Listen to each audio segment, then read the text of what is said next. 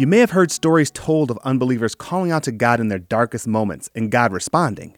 I've seen this in movies and have read instances like this in stories, and I'm not discounting that this can and likely does happen, but the Bible tells us that the prayers of a righteous man availeth much. Likewise, in Proverbs 15, verse 29, it says, "The Lord is far from the wicked, but he hears the prayers of the righteous." You see, the Bible supports the idea that it is the righteous person who really has the ear of God. He hears their prayers, and the Bible differentiates between the prayers of a righteous man and the wicked man. It says that the Lord is far from the wicked, but hears the prayers of the righteous.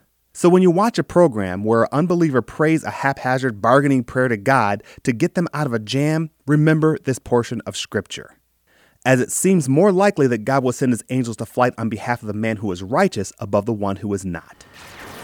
If you'd like to send us a comment, or if you're dealing with something in your life that you'd like prayer for, we'd love to hear from you. Just email your comment or prayer request to writecmv@hotmail.com.